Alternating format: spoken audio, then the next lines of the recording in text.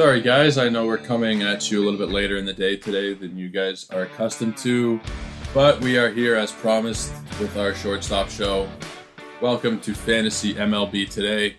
My name is Joe Orico, and you can find me on Twitter at Joe Orico99, and you can also go ahead and follow the Ethos Fantasy BB Twitter account. That's ETHOS Fantasy BB. Now, both of those accounts I just mentioned, we post the show from every day. My personal account throughout the season, we're also going to be posting lists of players to add, players to drop, game breakdowns, up to the minute data I'm hoping to provide you guys throughout the season. So go ahead and follow us on both of those accounts. Very much appreciated. You can actually find the link to my personal Twitter in the videos. If you click on my name there, it'll lead you to my Twitter.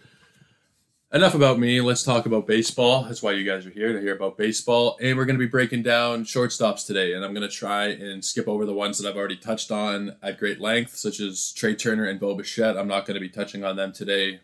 I may use them for reference points, but I won't be specifically breaking down their attributes. I've mentioned them too many times, and I don't want to get too repetitive here, as much as I love them both as players. And they're both first-round picks, upper first-round picks.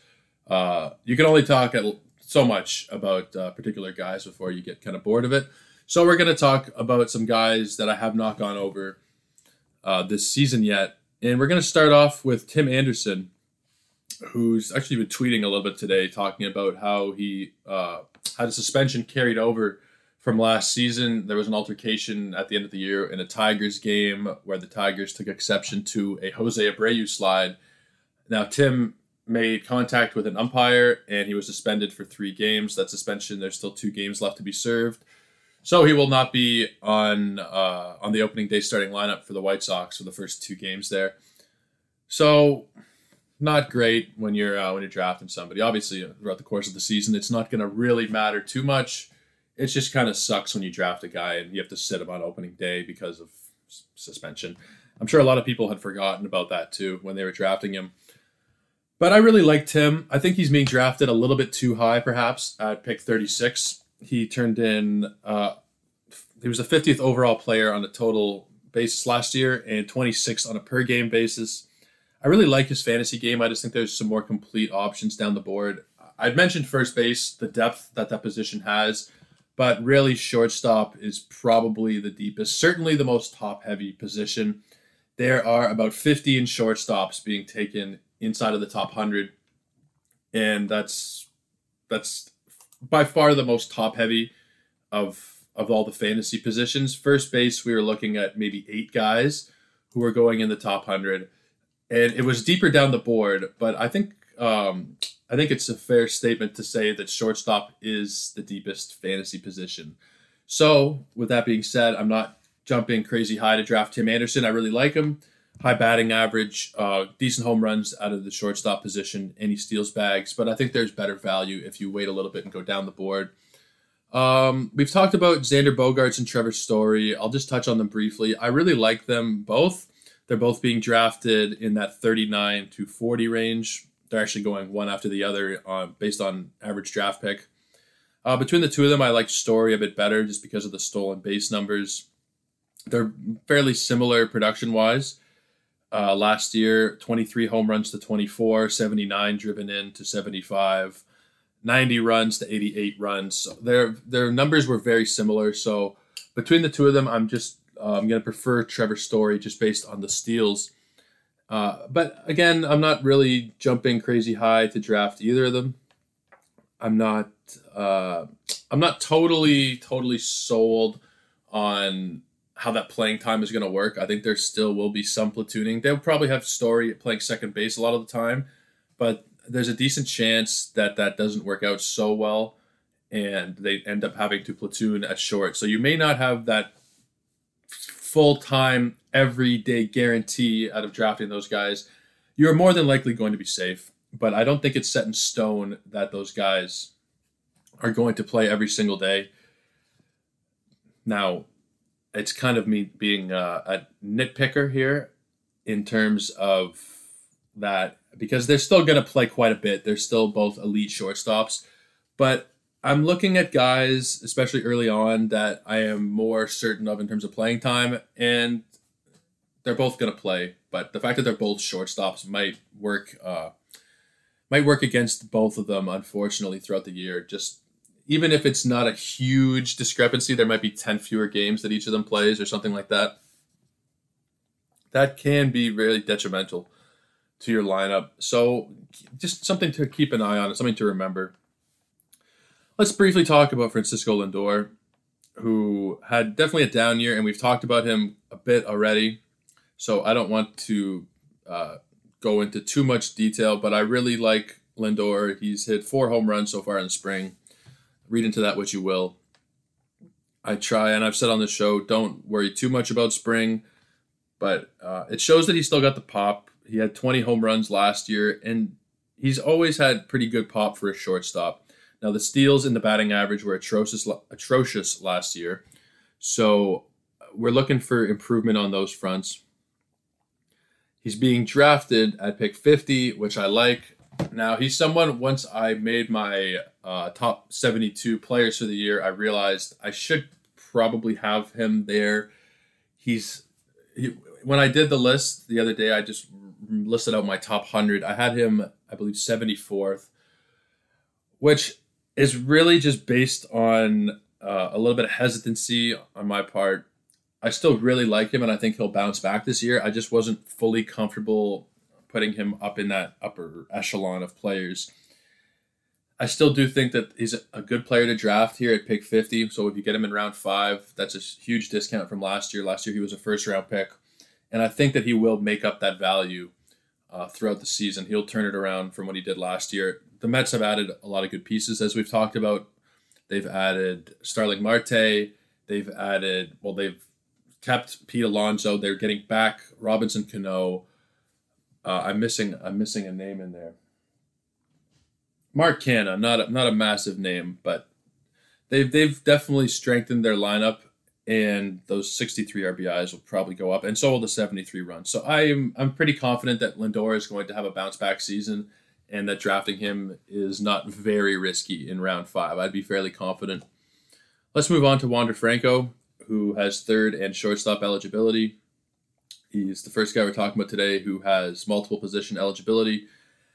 And I really like Wander. I think the Rays got him for an absolute steal at the contract they signed. It's something like 10 years or 11 years and only 100 some odd million. It's really a discount, and I think he's going to regret signing it. But anyway, I really like him fantasy-wise. He can contribute across the board. Not crazy fast, but I think we'll see the speed come a little bit more as he gets more used to the major leagues. He's being drafted at pick 46, which does make me a little bit nervous. It's really high for a guy we've only seen have 280 at-bats. I really like his fantasy game. I'm just not totally sold based on where he's being drafted. So it's really hard for me to form a concrete opinion. I feel like he will be really good, but I also feel like there's safer plays if you go a little bit further down. So I'm not going to be jumping up. He's being drafted at the end of the 4th round. I'm not going to be jumping too much. If he falls there or below, then sure, but I'm not going to be jumping up to grab him, really. We've talked about the next few guys on the list. Let's talk about Fernando Tatis. We haven't really talked about Fernando Tatis this year.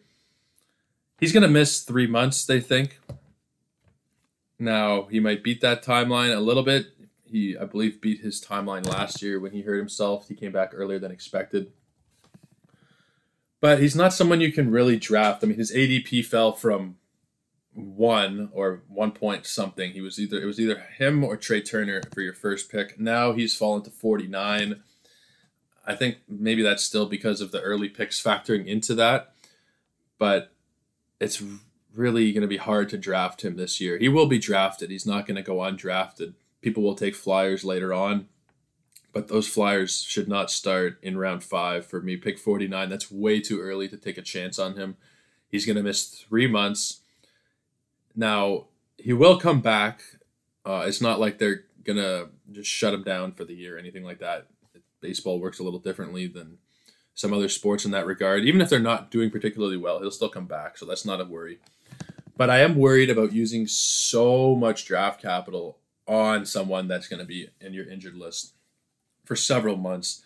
Now, he might be someone you want to draft later on and then try and trade because people still love his name, and he does have one of the more complete fantasy games that we've seen in the last few years between the extreme power numbers and the steals.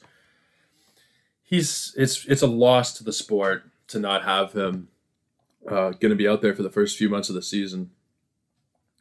So end of June, they forecasted, I believe, for him to come back. Might push to the All-Star break, but not someone you can take a flyer on. I don't really have a concrete area where I'd be drafting him necessarily. Maybe once you feel comfortable with your lineup, with your infield, and you've taken care of a lot of the money positions, and you have a solid foundation down for your team, then maybe you say, okay, you know what? I'll take the zeros. I'll put him in the injured list. And when he comes back, it's just a huge positive, right? And if you look at it from the perspective of the upside, there's not many people who are falling in this range. He's at pick 50 right now. But I feel like he'll fall even further as the season creeps up in the next week. Look for him to fall another 10, 20 slots probably. Then you start to feel a little bit more comfortable maybe if you're taking him in the 70 range, 70, 80 range. But it's really risky. And just looking at the way that the NBA season turned out, because that's the most recent major sport that we have to watch, there was a lot of guys who were injured going into the season who just didn't play this year. Now, it's not something, like I said, I'm not really worried about that with Tatis, but it's got to stick in the back of your mind that when you draft someone who's going to be giving you zeros, it's really a wild card. It's really a roulette table in terms of what you're going to be getting. So as much as I like him, I love him. I love his play. He's probably the most exciting player in the majors. Pretty stupid for doing that whole motorcycle thing, multiple motorcycle accidents. It's hopefully something that as he gets older, he'll learn that he can't be doing that. I mean, hopefully he's already learned that lesson that he can't be riding motorcycles. I mean, the Padres could have voided his contract, which obviously they're not going to want to do. But, you know, if he does stupid stuff like this going forward, we got to be careful that he doesn't turn into one of those party crazy people who stops kind of focusing on their sport. I don't think that's going to happen just because he's so talented at such a young age. His ceiling is there is no ceiling. So I'm thinking he's going to probably figure it out and get smarter. That's more of like a longer term fantasy question in terms of, do I hold on to this guy, say for dynasty leagues? Is he someone who I should just trade and get value for right now because you're worried about what's going on between the ears if he has the intelligence to, you know, be smart about his health and not get into motorcycle accidents, not ride motorcycles, period, because they're really dangerous, as cool as they are, right? You're someone at that age with that kind of money on the line, risking it for a motorcycle is really dumb. So hopefully, and again, that's more of a longer term fantasy question. Will he figure it out between the ears? But I think it's safe to say that he probably will with the amount of talent he has. I'm no Dynasty League expert, but I would probably hold on to him. I focus more on head-to-head leagues here. I would probably hold him, though, in Dynasty still, as opposed to looking to trade him just because of the crazy upside. Now, for this year, going back briefly for this year, I'm holding off until at least pick 70 or so, and even that, I would wait as long as you possibly can before taking him. As much as he looks, he's fantastic, right? He's a brilliant offensive baseball player. The defense, not great, obviously, but that doesn't really factor into standard category leagues here. I've spent a lot of time talking about him because he is such a major player, but I'm not going to be jumping to draft him anywhere. Let him fall. If someone else wants to jump for him, let them jump for him and take zeros for 3 months. If he's going to fall into the 70s and the 80s range, there's no there's not really many shortstops going between pick 80 and pick 100, 120. So he might just be kind of forgotten about in that range. Maybe. It depends on your league. It depends how serious your league is. But there might be some people who just don't draft him, and you might be able to get him around pick 100. Some leagues, there might be guys who take him around pick 40 because he's Fernando Tatis and the name still has tons of value to it. But be careful. Don't draft him too high. Don't jump up anywhere to draft him. If he's fallen below pick 70, like I've said, by all means, he's not someone who you want to be risking your whole season on, as good as he is. Let's move on. We spent a lot of time on Fernando. And I think for a superstar like that, who I haven't really covered, it makes sense to spend a little bit more time on him. Let's move on to Bobby Witt Jr., who I don't see how the Royals could possibly send him down to start the season. It would just be it would be ridiculous, right? It would be kind of like what the Pirates did with O'Neal Cruz. Not something that the league looks on very positively. He'll be on the opening day roster. He's being drafted around pick 100, which for someone who has no major league experience kind of worries me a little bit. But as I've talked about, once you get past pick 100, you're minimizing your risk because you've already built a solid foundation to your team, most likely. So I'm not terribly worried around pick 100. The only worry would be if the Royals do scumbag the league, scumbag Bobby himself, and send him down. Wouldn't be great look for them. But he's going to be probably their third baseman. He's shortstop eligible only right now in fantasy, but he'll probably have that dual eligibility. I'm just a little hesitant based on the fact that we don't really know. We know front offices as a whole like to keep control of players as long as they can. So maybe he starts the year in the minor leagues. I'm not expecting that, but I think it is a distinct possibility. If you're drafting the day before the season or 2 days before the season, which is when I recommend doing your drafts as late as possible because you want as much info going in as possible. There were some people who drafted early and they picked Fernando Tatis first overall, and their season is probably not going to go so great unless they made up a ton of that value. But you wait longer, you get all the information you can, you wait till rotations are set, you wait till lineups have kind of been figured out, till closers have been announced. Then you are free to draft. A couple of my drafts are taking place the day before the season, and I really like that. I've done a couple of them already, but those day before the season, 2 days before the season drafts, I find to be definitely the best way to go.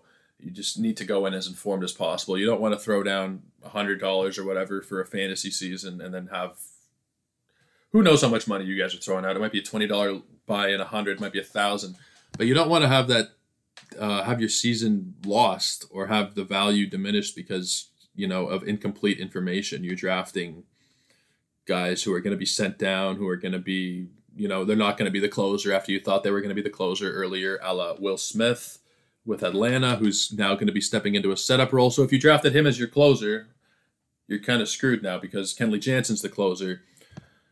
So there's a lot of things to worry about, but I definitely would have your drafts be as close to the season as possible. It doesn't really harm anybody to draft that close. Some people like to do it early, but if you're in a redraft league, push it as far as you can.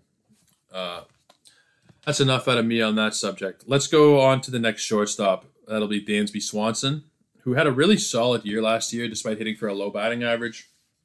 Good run total at 78, 27 homers, 88 RBIs, and he stole 9 bases. Good value down there at pick 120. Now, there's a couple of little things. He doesn't play another position, which I really like to have pretty much everybody on my roster be able to play multiple positions just for off days, injuries, things like that. So it's a small thing. The average is not particularly high, and I'm not sure exactly where he'll be batting in this Atlanta order, but historically he's been kind of low. So I like him here. I like him around pick 120, but I'm also not I'm not going to be jumping too high to draft him. He's a very good shortstop. He's a solid back end of your lineup guy to have. He's not. Now, depending on how you construct your team, he shouldn't be one of your lead offensive options, but he should be just a nice guy you can take there in round 10 or so, round 9. That'll just give you a few extra home runs. He's able to drive in a lot of runs because he's playing on a good team, and that's a huge factor. And he'll score probably in that same 80 run range again. So I like Dansby. I wouldn't be jumping up too high to draft him. I think 120 feels about right. Who else have not we talked about? Willie Adames, who had a fantastic season for the Brewers last year. He started off with Tampa. They traded him, and then he went crazy. He ended up with 25 homers and 73 RBIs. He was actually a fairly large reason, I think, why Milwaukee did as well as they did last year. Obviously, the pitching staff, the three-headed monster, definitely helped. By three-headed monster, I mean Woodruff, Peralta, and Corbin Burns. Probably should have said Corbin Burns' name first there.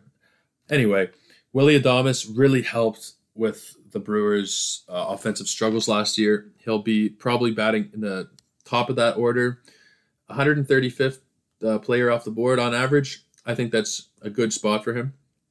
Now, a guy without a proven track record going back years and years always kind of worries me a little bit. He's not like a highly touted prospect who you like a Witt or a Adley Rutschman who you kind of ignore the lack of a track record. He's had a couple of decent years. Last year was his breakout year. And with the depth at shortstop, you can wait still and not get burned. Common theme today, don't jump up for these guys. If you're going to draft the players that I've talked about, take them at their ADP or lower. There's no need to invest more capital than necessary on them. But I think Willie's a fairly safe play around that 135 range. You're getting him around 11 or so.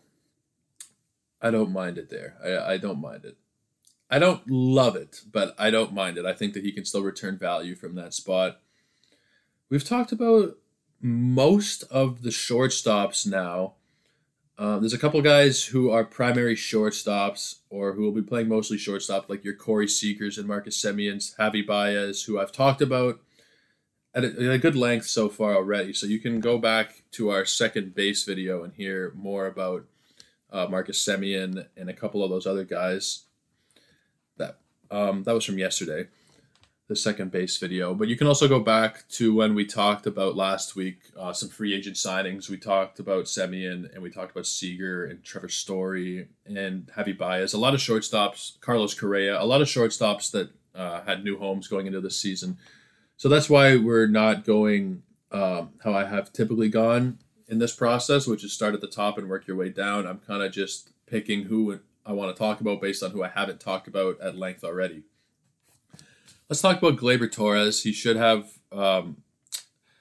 he'll have a starting role most likely. There may be some platooning because we're not totally sure about how DJ LeMahieu is going to fit in.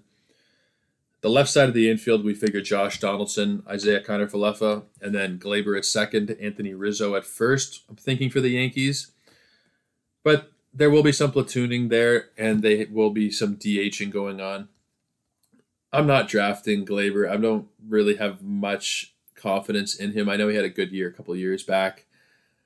But low home runs, decent steals, 14 steals. If you're taking him... But no, I can't justify it in that range, even just for steals at 172. There's still so many better players on the board at that point. If you're jumping up to take him, it's not wise. Now, people might see that there's no more Gio Urshela. There's more room, perhaps, in that infield. He'll play a little bit more than he has. Don't draft Gleyber Torres this year. I'm not. That might come back to bite me because I'm specifically singling one guy out, not the draft. I haven't really done that so much, but I'm not a huge Gleyber Torres fan. I'm not going to be expending a lot of capital on him. I'm not going to be expending any capital on him really, because if you just go further down here, even 100 picks later, you have guys like Isaiah Kiner-Falefa, his teammate, who I actually like more. Not that he's fantastic or anything, but he can steal bases. He'll probably be at the top of that lineup. He's one of those guys that'll either be at the top or the bottom. He's not going to be in the middle of the order because that just doesn't make sense there. But he can steal bases for you, hit at a higher average. He's going 100 picks later. I mean, I'll take Kiner Falefa if you're a Yankee fan or whatever, and you want to go with a Yankee if that's your mindset, or if you want to just wait and still have value. Now he doesn't have the value he had last year, Kiner Falefa, because he doesn't have that catcher eligibility anymore. But I still like him a lot, especially he's going to pick 292. So a little bit more of a value play there for sure. But he's going to have decent value. I'd say probably better than Glaber. So just going between those two Yankees, I would pick Isaiah. But the main point there is I don't really like Glaber Torres. I don't like his fantasy game. I wouldn't use a pick inside the top 200 on him. I really wouldn't. I don't see it. I don't see it there for him. Let's get into a couple more guys. Let's talk about Luis Urias, who does have multiple positions where he can play. He's not fully healthy. It's probably going to take him till the end of April to get back into games. Now, the issue, I believe, is his quad. So it can impact running a little bit there. He only stole 5 bases last year, so it's not going to be something that you have to really worry about in that regard. His main value last year came from his home runs. He had 23 homers, 75 driven in. For where he's being drafted, that's a lot safer for me. Even just to go back to Glaber for a second, 30 picks later, more home runs, more RBIs, more runs. I hate to just single a guy out in particular, but I just have no idea why Torres is being drafted where he is. It's not that it's terribly high, 172nd, but it's just so unnecessary to pick him there.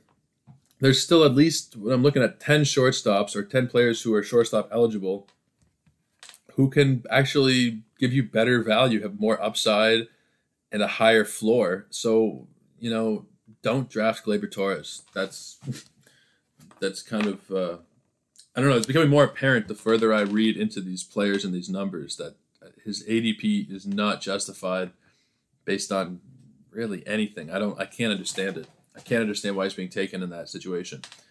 Going back to Urias for a second, I would take him in a heartbeat over Torres, even with the injury concerns, because of the home run power, the home run potential, and good RBIs from a guy who can play second, third, and short, which are not massive home run positions. Third base can be, but second and short are not. So to get 23 home runs out of a guy who's going to be your second baseman, who's going to be a really low draft pick, great value. Great value. Let's talk about one more player for today. Let's talk about Josh Rojas, who, he can be a really valuable fantasy player because of his eligibility across the board. Second, third, short, and outfield, a lot of positions he can play.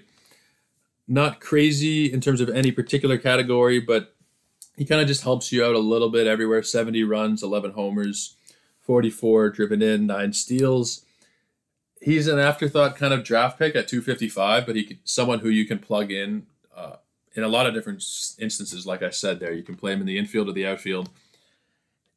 I really like those guys who are late in the draft, post 200, post 250 ADP, that still bring you either they specialize in one category, so they're crazy good with steals, they hit a ton of home runs, or like Rojas, where it's more balanced, where they give you a little bit of everything across the board. They're not crazy powerful.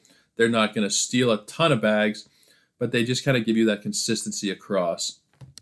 Decent batting average. Just everything.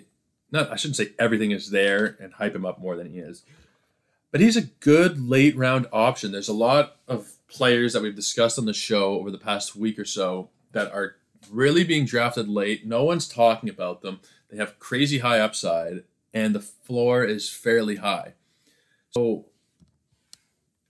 just to kind of recap, you don't need to expend much draft capital on really anywhere. Like, there's not a position where I'm thinking, yeah, you have to take him here. You have to have this position taken care of by pick 50 or else there's no one. Like, there's value everywhere.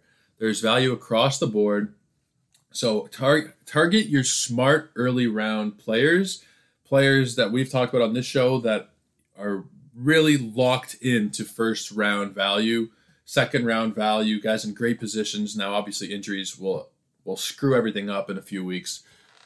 We all know the routine. But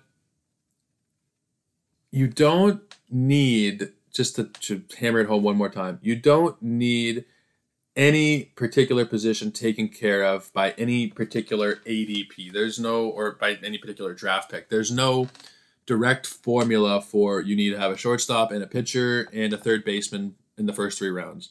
There is deep value, so draft those great, sure thing guys in those first few rounds because you really want to take sure things early on. Nothing is a totally sure thing, but you want to draft with confidence and you want to draft with intelligence. And also with knowledge on players' injury histories, their playing time situations, whatever.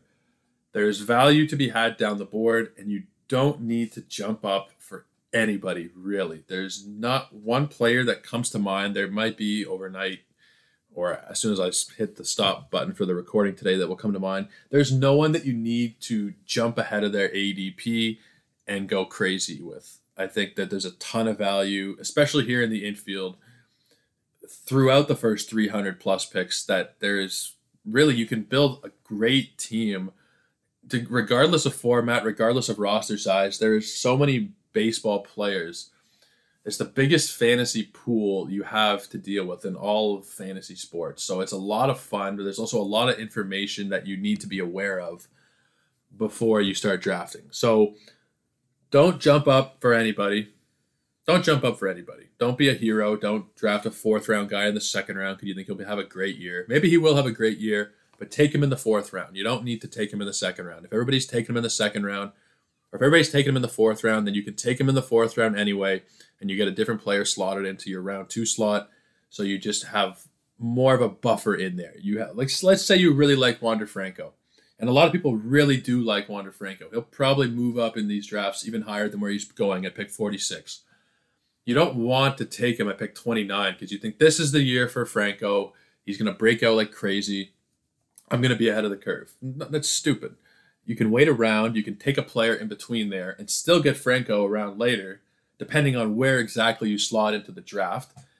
And you can make up that value right in the middle there. You don't need to, like, even if you want to take him, but don't jump to take him. Don't jump to take anybody. Be smart with your drafts. Take players where their ADP is or later, and you're not going to get burned very much. Unless, of course, players get hurt. But in terms of actual value, if you're smart with drafting players where they are properly valued, where they should be slotted, or later, then you're going to be successful. That's just the way it is. That's just the way fantasy sports works. Guys, I really appreciate all of you listening today. This has been the Fantasy MLB Today podcast. My name is Joe Orico, and I am your host, and we'll give you the handles one more time today. It's at Joe Orico99, so it's JOEORRICO 99. It's linked into the description of the show and into the description of the episode. And you can go ahead and follow the Ethos Fantasy BB Twitter account. That's ETHOS Fantasy BB.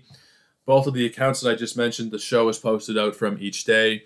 And as the season goes on, for my personal account, and hopefully from the Ethos account as well, we will get you more fantasy-related content as we expand out beyond just what Sports Ethos has been known for, which is basketball. We're trying to give you baseball and more sports, hopefully, as we go on in time. Guys, I hope everybody's had a great Thursday. We'll wrap it up tomorrow with our third base show. Everybody have a great day. See ya.